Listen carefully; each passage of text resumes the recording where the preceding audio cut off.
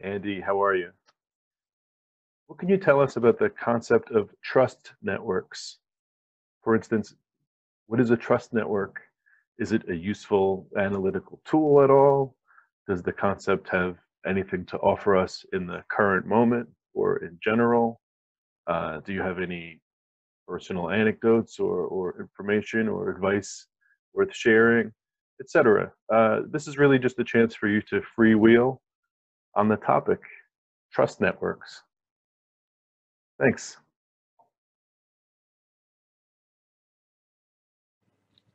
Okay, Anthony, I'll accept your invitation to freewheel on trust networks. This is unrehearsed, so please be forgiving.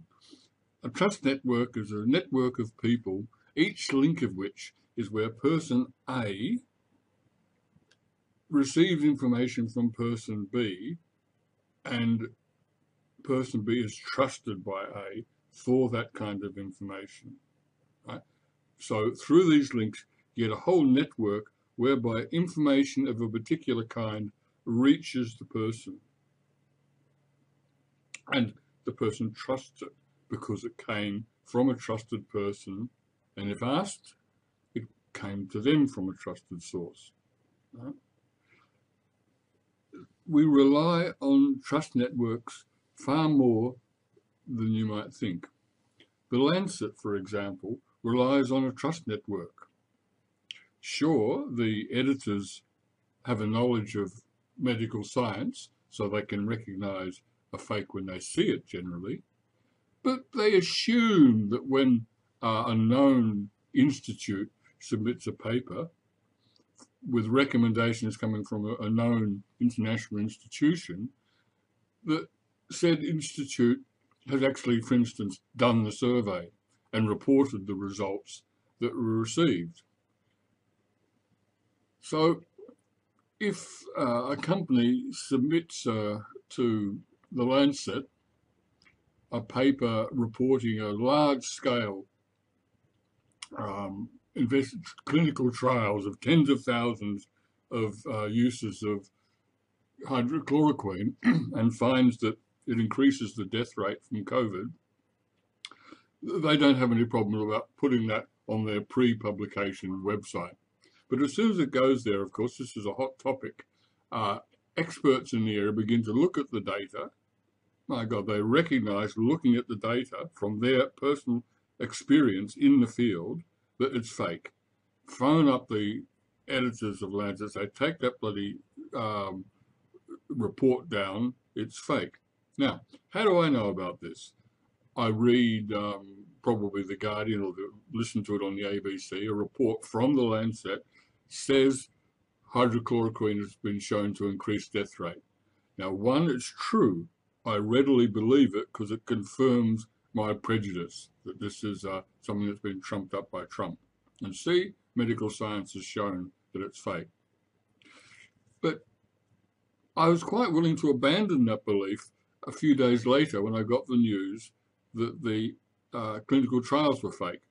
And in fact, the question as to whether hydrochloroquine was effective against COVID was still an open question, according to science. So I abandoned that belief, even though it was contrary to my prejudices.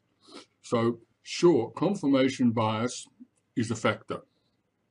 That is to say, it's well known that we more readily believe something that confirms an existing belief, but not as powerful as trust networks. So, for example, how is it that someone who's a modern educated person can believe that 5G can cause a viral infection? This is crazy stuff. Well, if someone you trust tells you and, insists, and yeah, it's surprising, but this is the case, then you're likely to believe it. Now, the thing is that friend actually someone with medical knowledge? Maybe not. Of course, so it's important for the individual person to distinguish between someone they trust and would trust with their life, for example, over simple questions like, is the guy next door a maniac, or is he just an excitable person, or is 5G a dangerous source of radiation? You might trust one person on the question of the nature of electromagnetic radiation, and another person about the personality of your neighbor. Okay, so we only know a tiny section of the universe through our personal experience. Now, even what we know for our personal experience, of course, we process those experiences based on our existing knowledge, but at least we had it through personal experience, and our previous beliefs were well founded. So, of course, we interpret our experience in terms of what we know to be true.